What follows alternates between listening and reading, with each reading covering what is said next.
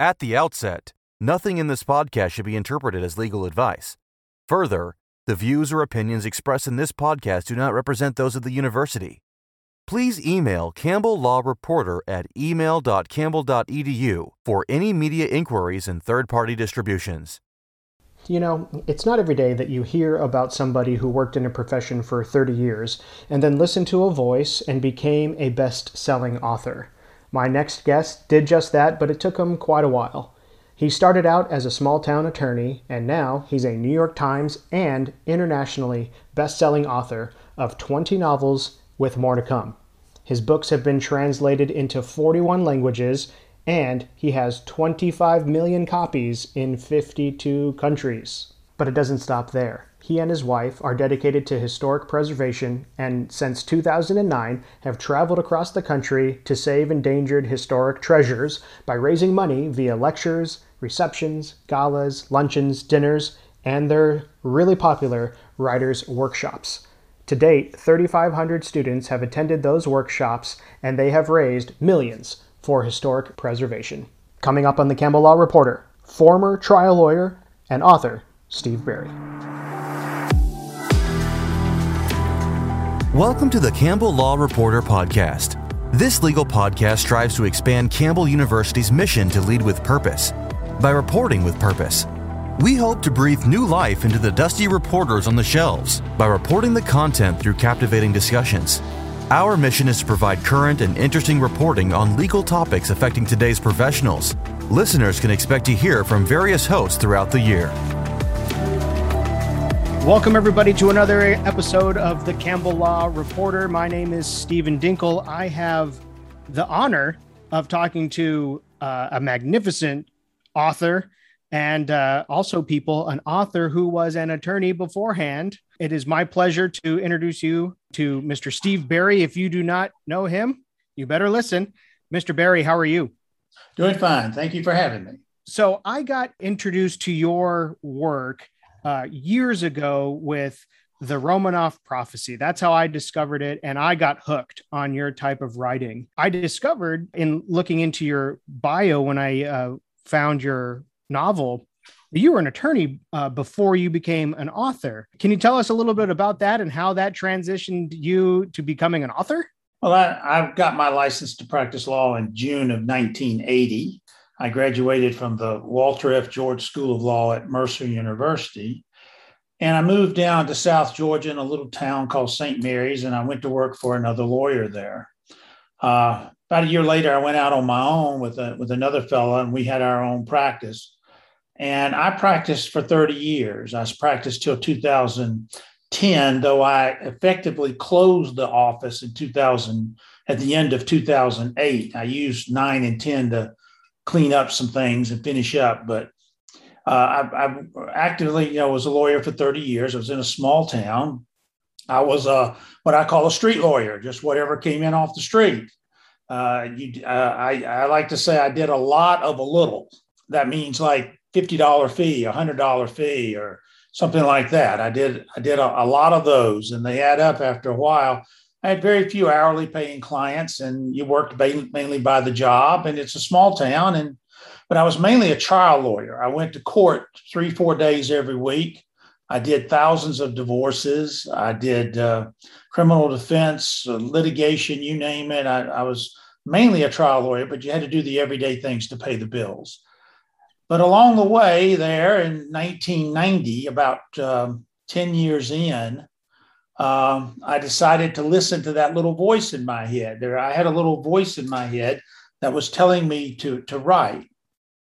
And it didn't say write a bestseller and sell a bunch of books and all that. That's not what it says. It just says, sit down, I need you to write. And I ignored that voice for a long time.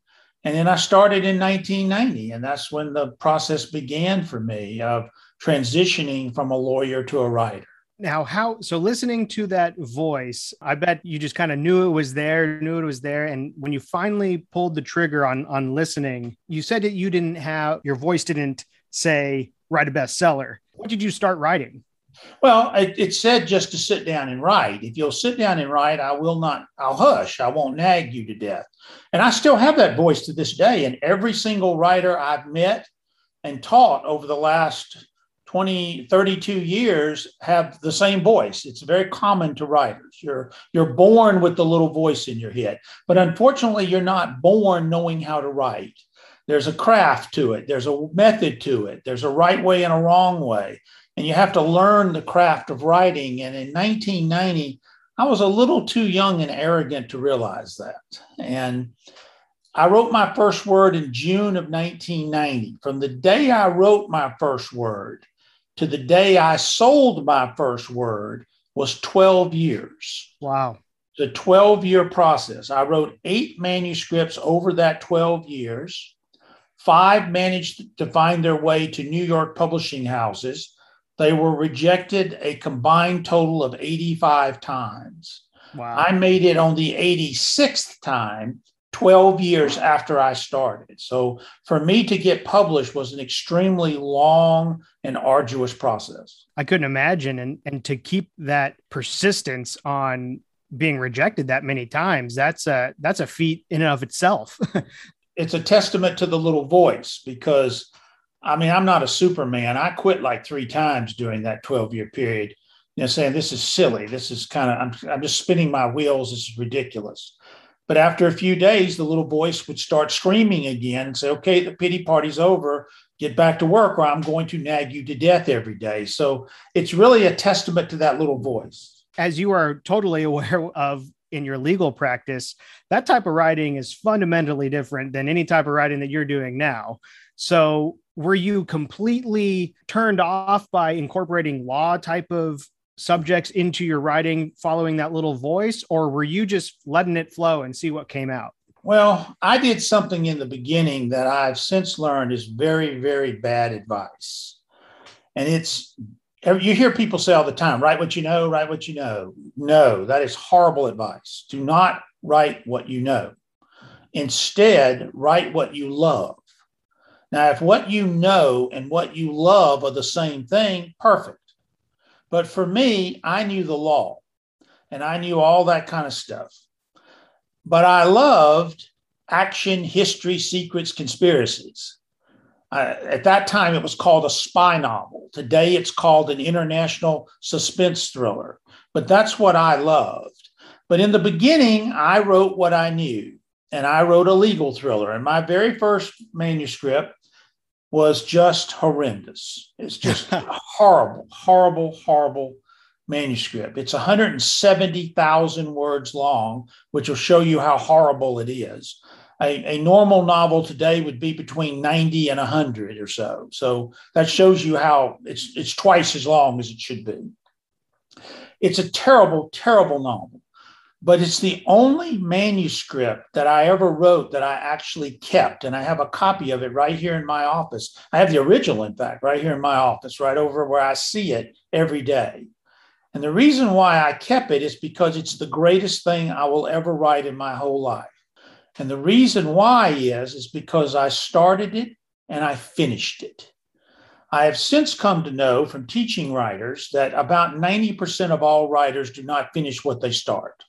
It's a common malady. But I finished that thing. It was horrible, but I finished it. And I wrote it like a lawyer. Now, remember, legal writing is designed to persuade. That is its purpose.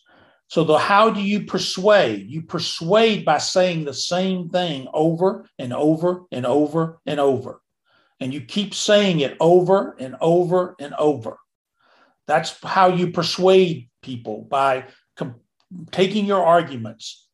I was taught early on, do not shoot with a shotgun. Shoot with a .22. Make a small hole with the .22 and shoot every bullet that you fire after that through that same hole. And that means say the same thing over and over and over again. Now, unfortunately, that doesn't work in fiction. Fiction is designed to entertain. And in fiction, you say it once. You don't repeat yourself over and over again. But unfortunately, I wrote that first book like a lawyer, which is why it's so long. It took me 6 years to get legal writing out of my system and get to where I could write in an active voice that is appropriate for fiction. And it took me a while to get that out of my system. It was really hard, and I had to purge it out, but eventually I got rid of it. That is, yeah, we're taught in school to write completely different, just like you said, and to purge it out. I guess it's not going to go anywhere for a while. People got to grind it out. It's very difficult because lawyers write in passive voice. It's almost a default thing. You go right to passive voice. That is the kiss of death in fiction, passive voice. You do not want to write any novel in passive voice. You want to write an active voice at all times. And I had to get that passive voice out of my system. And it took a very long time to do. Because you were wired to do so after your, graduate studies and your years in practice. That's what you knew. So in essence, you had to rewrite your code book or your operation manual. Yeah, the example would be the contract was signed by John. That's a perfectly legitimate sentence, but it's passive voice. The active way to write that sentence is John signed the contract. For some reason, we're taught legally to write passively, and I don't really know why, because active is so much better, so much more immediate, and it's shorter. You use a lot less words to write actively. And in today's world, you have page limits and word limits and all kinds of things, and writing active makes much more sense. But legal writing doesn't do that. I did a seminar for several years of how to put a little fiction in your legal writing. That's what I call it. And it was fun to teach the lawyers, why don't we go active? Why don't we get active? Let me show you how we can do this. Let me show you how it works. Let me show you how it's even better. And it was interesting to see the reaction of people when they go, well, really, I didn't realize that I wrote that way. Now I see what you say now. When you're trying to mesh the two, how do you bring out some creativity with legal writing? I know in my short legal writing experience in school, sometimes I have the feeling of that I'm writing what seems to be me describing paint drying. It's not very engaging with the readers that aren't going to, that aren't in the legal profession. So how do you put a little fiction in there or a little bit of creativity? How do you pry that out of people? Well, I had to show them the examples. For example, number one is quit writing passively, write actively, right? Instead of the contract was signed by John, John signed the contract. Signed is a much better verb than was. And you want good verbs. Tell a story with your brief writing. Tell a story with your complaint writing. What I did for many years when I was writing briefs and arguments, I didn't call them plaintiff and defendant. I called them by their names. I made it a story. I made it much more, where they got a little closer, where the reader got closer to the story. But I was also careful to always write to persuade. And it was okay to repeat myself in legal writing. There's nothing wrong with that. In fact, you should do that over and over again.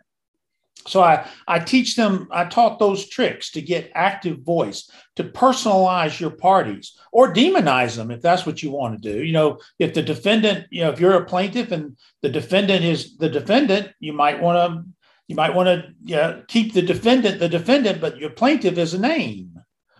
Get it where the reader becomes closer. The fancy term in fiction is called psychic distance. And that's how far the reader is from the story. The closer you can get a reader to the story, the more they'll be engaged by the story. Now, a brief and a complaint and all of that stuff is just a story. It's all it is, but it's a story confined to the facts as you have them or as you know them. You have to stick with that. Fiction, I can make up everything as I go, but it's still a story confined within those facts. And I was trying to show them how to make it, a little more entertaining, a little more personal. I used one sentence paragraphs. I'd start a sentence with "and." I would do things like that gets the eye to move down the page more freely and easily. And that is the trick in fiction, to keep the eye moving down the page. And you can certainly incorporate those things into legal writing. And not lose that goal of persuasion that you're not a drop. And you never do that. You must always persuade, always, always. Where in fiction, my job is to entertain. I'm always there to entertain you. Yeah, you don't want to have a judge or some other party being necessarily entertained by your case brief, or it may not go so well. Well, it's okay to be entertained as long as you're persuasive. Right. I stand corrected. That is definitely true. As long as you're persuasive, you can also entertain them, but you have to be persuasive at all times. Where did this passion for writing come from? You had that voice that had been on your shoulder for quite a while. Where do you think that passion came from? You're born with it. You're born with the little voice in your head. I'm firmly convinced of that. Every writer I've ever met tells me the same thing. They always had it. They just didn't recognize it. It takes time to recognize it. My mistake was I waited about 10 years before I recognized. I should have recognized it about 81 or 82, and I didn't. So you're just born with it. But as I said, you're not born with knowing what to do with that little voice. You have to go learn the craft of writing, and you learn that by teaching yourself the craft of writing. There's nobody in the world that can teach you how to write, but there are people that can teach you how to teach yourself how to write. And I was lucky enough to find some people like that, and I learned how to teach myself the craft. Do you have some literary heroes that were an inspiration on how you developed your writing as you became published? Oh, sure. I mean, Robert Ludlum was a great influence. Cussler was a great influence. There's no question. Those two had a lot. Dan Brown's early books. I was a big fan of Dan Brown stuff way before there was Da Vinci Code. And I had those books on my shelf. They were excellent. James Rollins was another one that was a great inspiration. So yes, I learned a lot from reading those folks. I read their books like textbooks. When you mentioned earlier that you like history and conspiracies, so that goes into my next question of, do you just, to simplify it, think of what conspiracy you haven't touched on, or do you like how much research goes into it before you say that's what I want to do? I wish it was that easy. Unfortunately, it's not, and it's getting harder and harder because they're getting harder and harder to find. You certainly, number one, want to find something that no one else has ever dealt with before. So you want to be original. And, I look for something in the past, something relatively unknown, usually, that few people know much about. But I'm hoping that you want to know more about it. And it has to be true. That's one of the things. I can't make that up. My thing from history has to be real. Then there has to be a second element to that. Not only is that thing kind of cool and interesting and wow, I want to know more about it, but it also has to still matter today. It has to be relevant today. That thing from 200, 300, 100 years ago still matters today and will alter something in today's world. I call the first part of it, that thing from the past, that ooh factor, that thing that kind of makes you go ooh, like Templars or Alexander the Great or Charlemagne, Napoleon, things like that you kind of go ooh with. The other thing I call the so what. Who cares whether that thing in the past existed? Well, that was 300 years ago. Why does it matter today? It has to matter today. So I have to find the ooh factor and the so what before I can even begin a novel. And once I do that, I then have to weave a tale around those things, that's going to span about 90 to 100,000 words and is going to be entertaining and is going to, be a complete story. Every novel of mine, I use around 400 sources, somewhere in that neighborhood, 300 to 400 sources. They're generally books, actual books that I buy at a gigantic used bookstore up in Jacksonville, Florida, that has a huge inventory and a huge history section. And I don't read 400 books now, but I read large chunks of 400 books. And I make my notes and I plot the novel. And I go through that process, putting each one together. So I get introduced all the time as an historian. I'm not a historian. I'm not in any shape, form, or fashion an historian. But I am a guy that reads 400 books on one subject. And if you read 400 books on one subject, you will begin to realize how little we know about that subject, because those books contradict each other a lot. And so I have to make some reasonable hypotheses and guesses sometimes in order to put the plots together. And that whole process from the start to the finish is about 18 months Wow. to do that. That whole process, in addition to reading, do you get to travel and kind of see and visualize, or at least before pandemic, of course, were you able to go to various places that are in your books and really get a feel of how you're going to put that site onto your paper? Absolutely, yes. There's at least one trip per book. Sometimes there's more than one trip, particularly with the American novels. I did 5 American novels, so I did multiple trips with those. But there's usually one trip a novel. The reason why I have the trip is not because it's cool to go there or whatever, because that takes time and money to go. It's because I have no choice. I have to go there. Well, I cannot find what I'm looking for in the books that I'm reading. There's stuff missing. Something's not there. It's not coming together. I can't figure this plot out. So I've got to go to the location. Charlemagne Pursuit is a good example. I was stumped. I didn't have the plot. I didn't have any of that. I was really at a problem. And I told Elizabeth, my wife, I said, we've got to go to Aachen, Germany. And she's a good sport. She says, okay, let's go. So it was the middle of winter. It was cold. It was really cold. It was cold. And we went over there, and I spent 4 days in the cathedral at Aachen, which is the last standing building from Charlemagne's time. And I had to figure out a plot, and I didn't get it till the last day. On the 4th day, I got it. And it all came together, and we came back home, and I was able to write the book. Columbus Affair is another example. I was stymied. I said, we've got to go to Jamaica. We went. We spent 4 days in the jungles and all over looking for what I was looking for. The last afternoon, for about 3 hours, we sat on the beach. It was the only time we got to sit on the beach the last day before we came home. So each of these trips are designed, they're very stressful because I don't know what I'm looking for. If I did, I wouldn't have to go. Mm-hmm. I have to find it when I'm there. I know what I'd like to find, and I know what I want, and would be great if I could find it. But I have to go and find it. Now, you're right. The last 2 years has been no travel whatsoever. I'm fortunate, though, that I was ahead of myself. I had already done the trips for 22 and 23.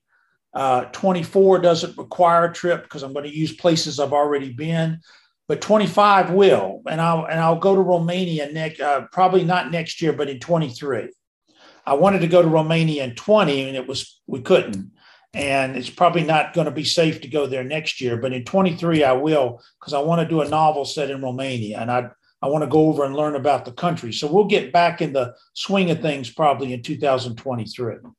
When you say, "Oh yeah, we went to Jamaica," everybody thinks pina coladas and rest. No, you're on a mission. Oh God, we were up in the rainforest climbing up this mountain. We went to the synagogue there because I needed to do that. We found some old cemeteries.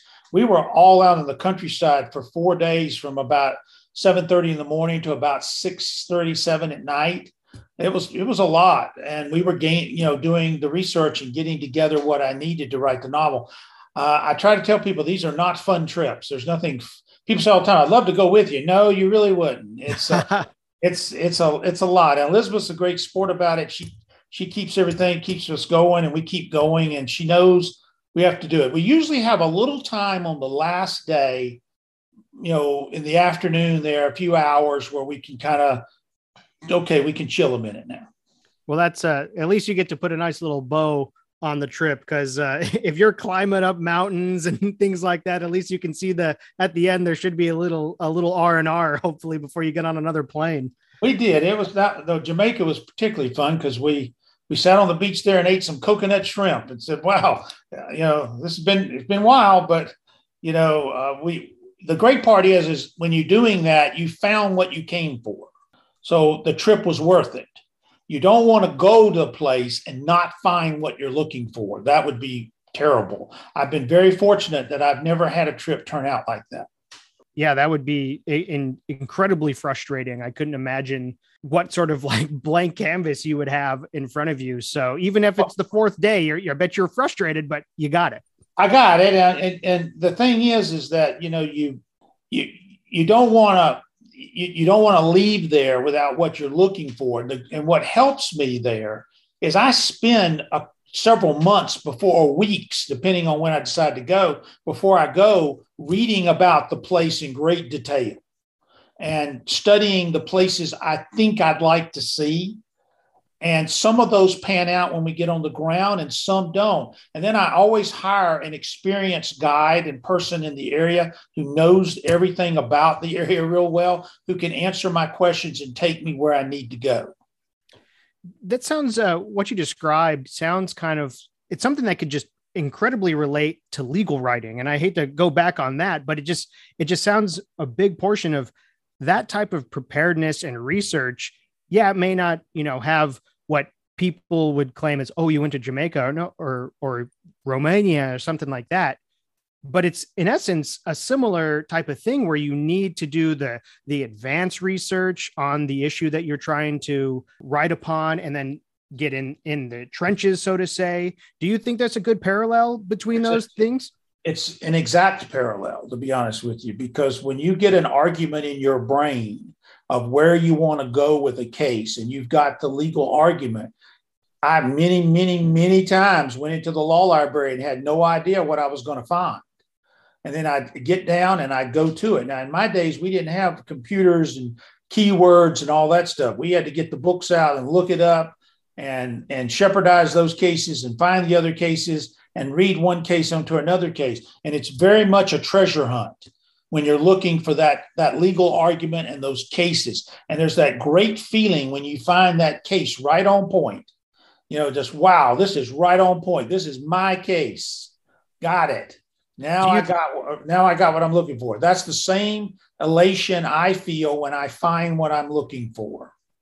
That's what I was just about to ask, that elation. Do you think that's how law students and even professionals, they get so bombarded by the same thing over and over again? How do you think that elation can get up so where it is fun and yes, it is a job and a purpose, but on how it's not just this mundane thing I got to write because I'm a practicing attorney or I'm a law student? Well, you've got to challenge yourself.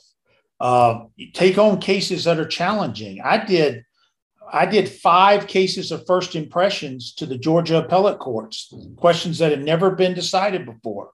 Those are exciting because you're making law.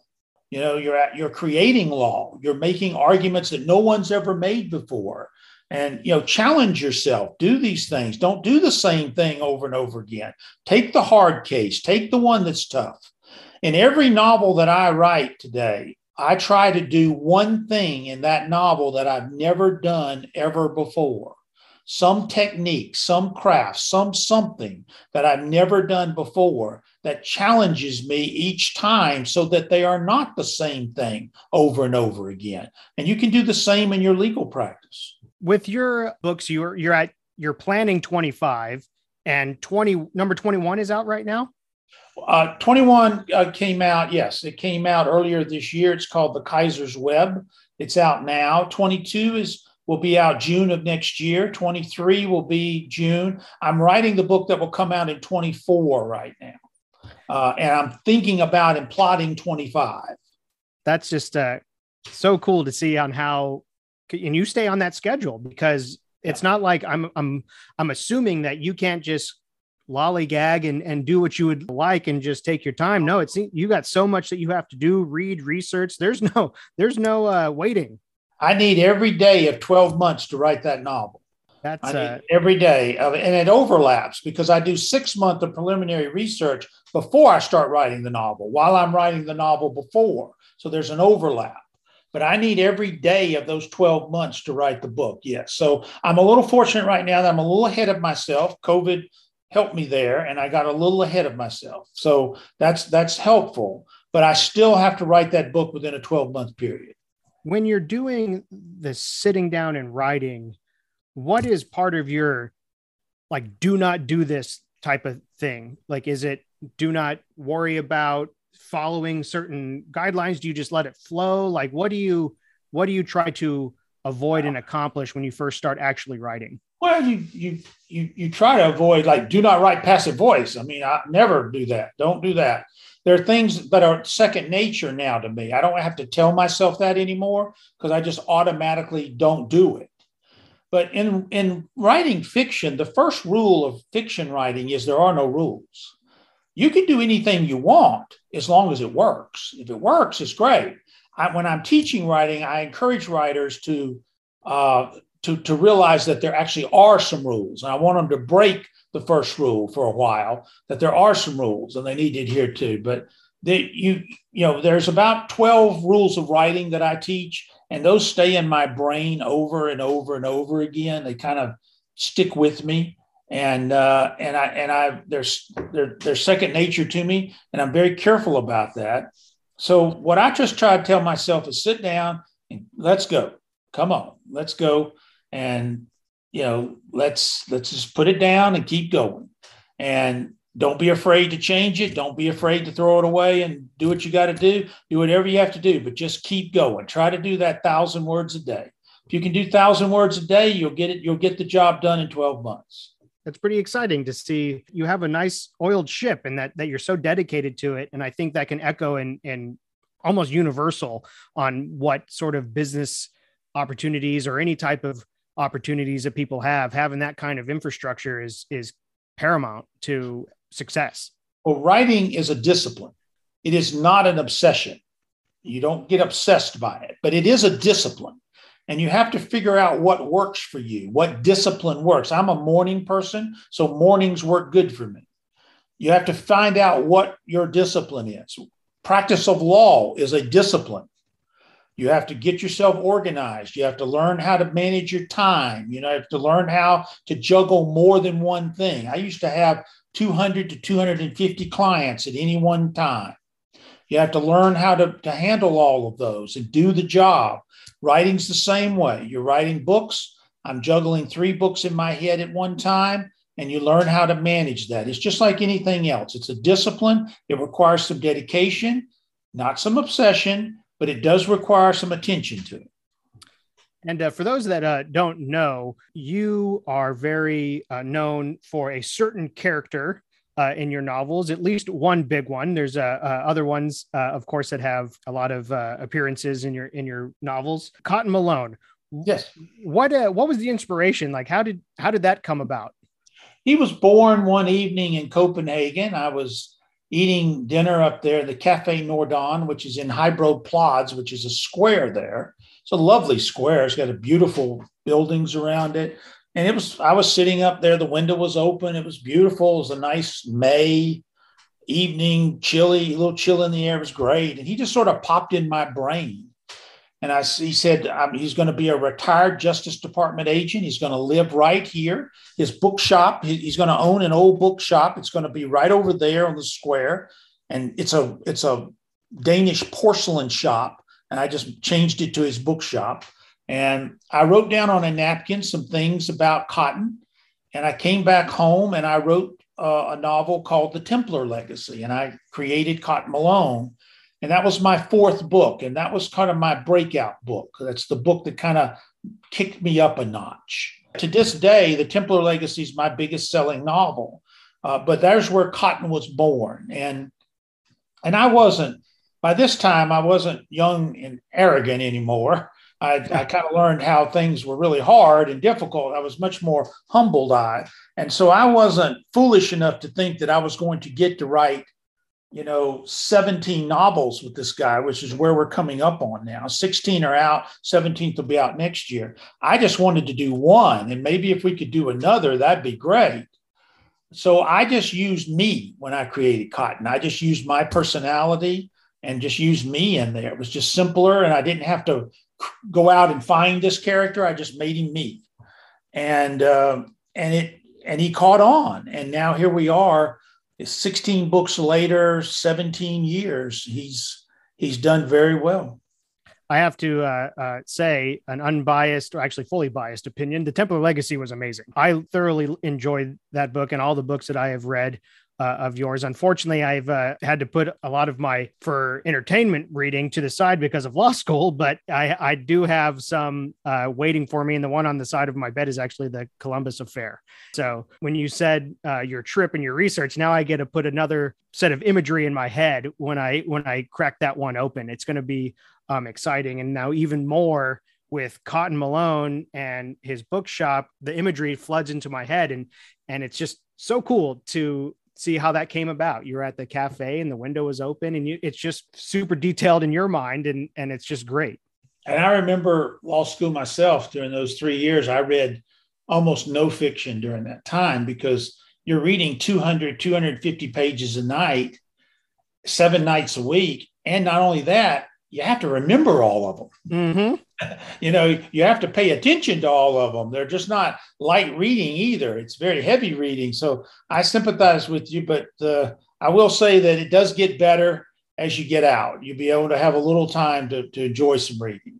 Well, that is good. And I know one thing that you enjoy outside of writing for you is history, and you and your wife started History Matters, a foundation. Could you tell us a little bit about that? Yeah, we wanted to give back a little bit because we noticed something when we were traveling all over the place, that, historical preservation is really tough out there. There's just no money for it anymore. There's certainly no local funds and no public funds. There are very few. It's really up to the communities themselves and individuals and private businesses to deal with it. So we created History Matters as a way to raise money for historic preservation. And what we would do is someone would contact us. Like there was a cemetery up in North Carolina that contacted us, and they had a tornado had come through and done an enormous amount of damage to the historic cemetery there, dating back to the Revolutionary War, in fact.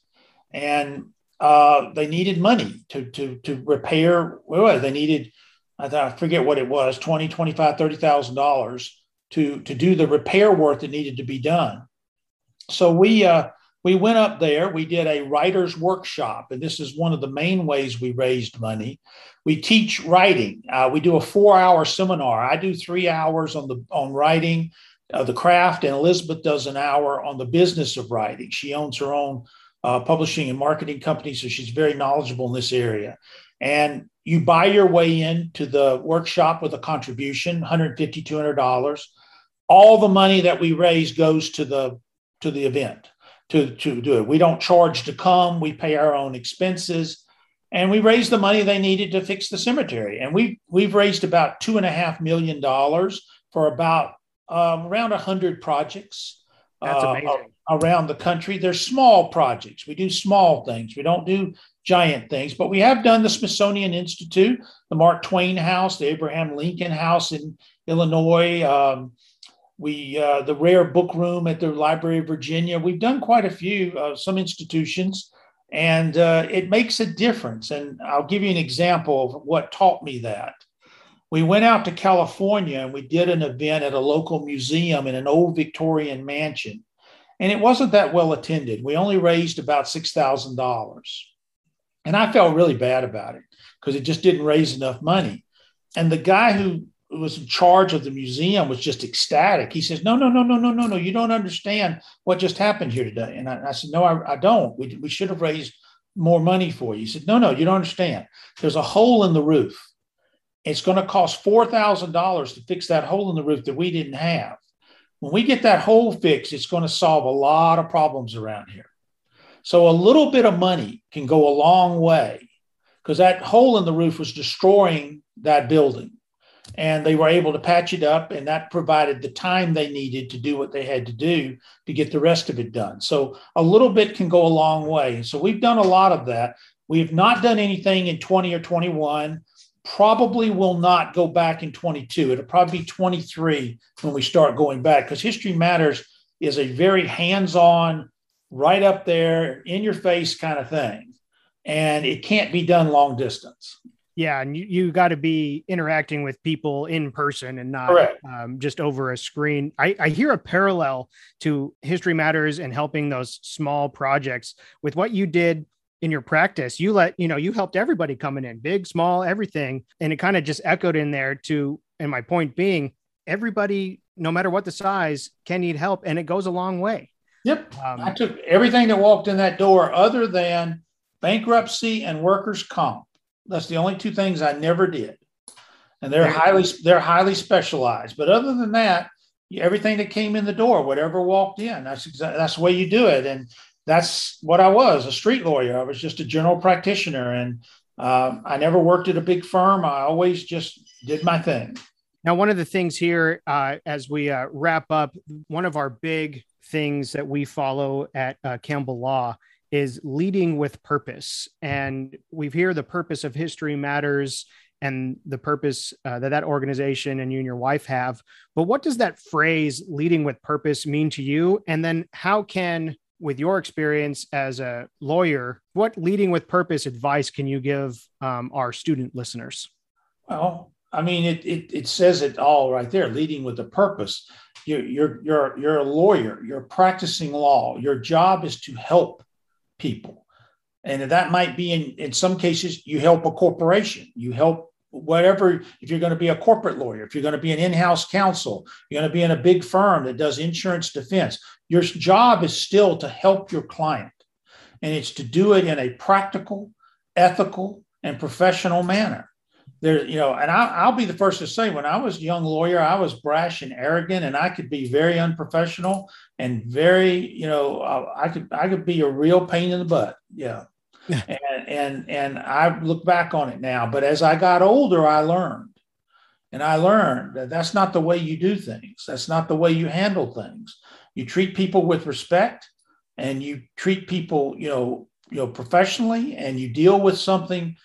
You deal with each issue as it comes up, and you always conduct yourself in the highest manner possible. You owe that to your client. You owe that to yourself. And,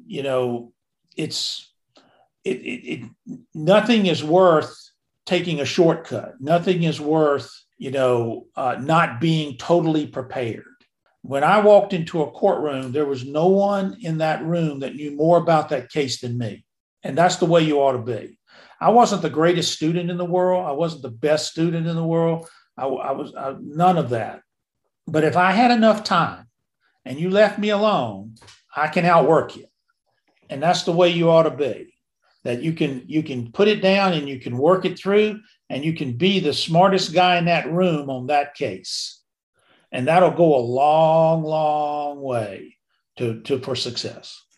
And as we wrap up here, Mr. Berry, thank you very much for your time. As we've discussed, you're a very busy man. So we really appreciate you coming on and telling us about History Matters, your writing, your process, a little bit about Cotton Malone.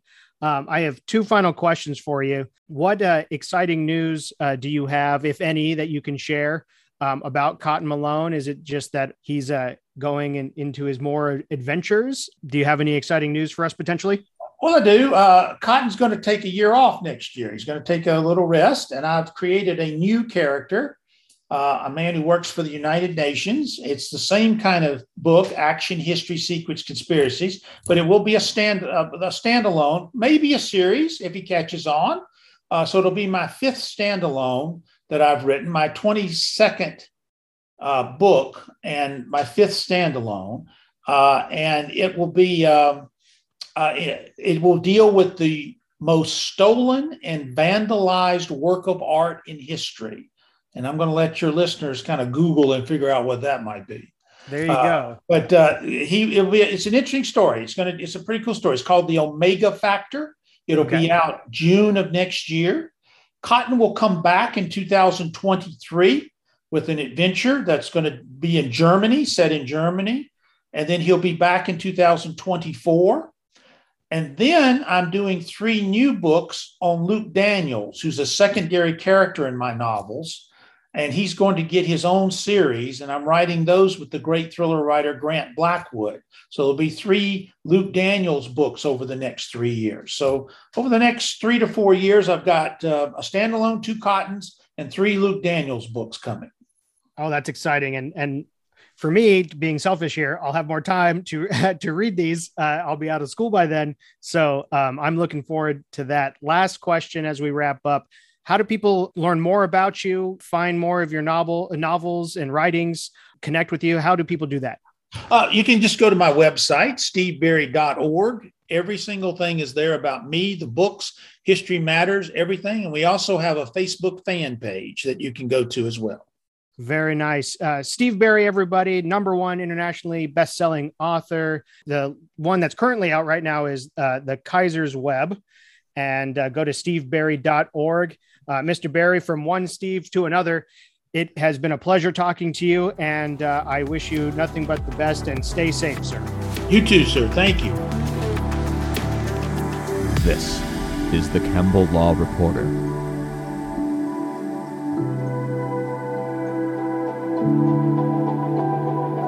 Thank you for listening to the Campbell Law Reporter podcast. We look forward to you joining us every other Wednesday at 7 a.m. for a new episode, which can be accessed through your preferred podcasting listening platform.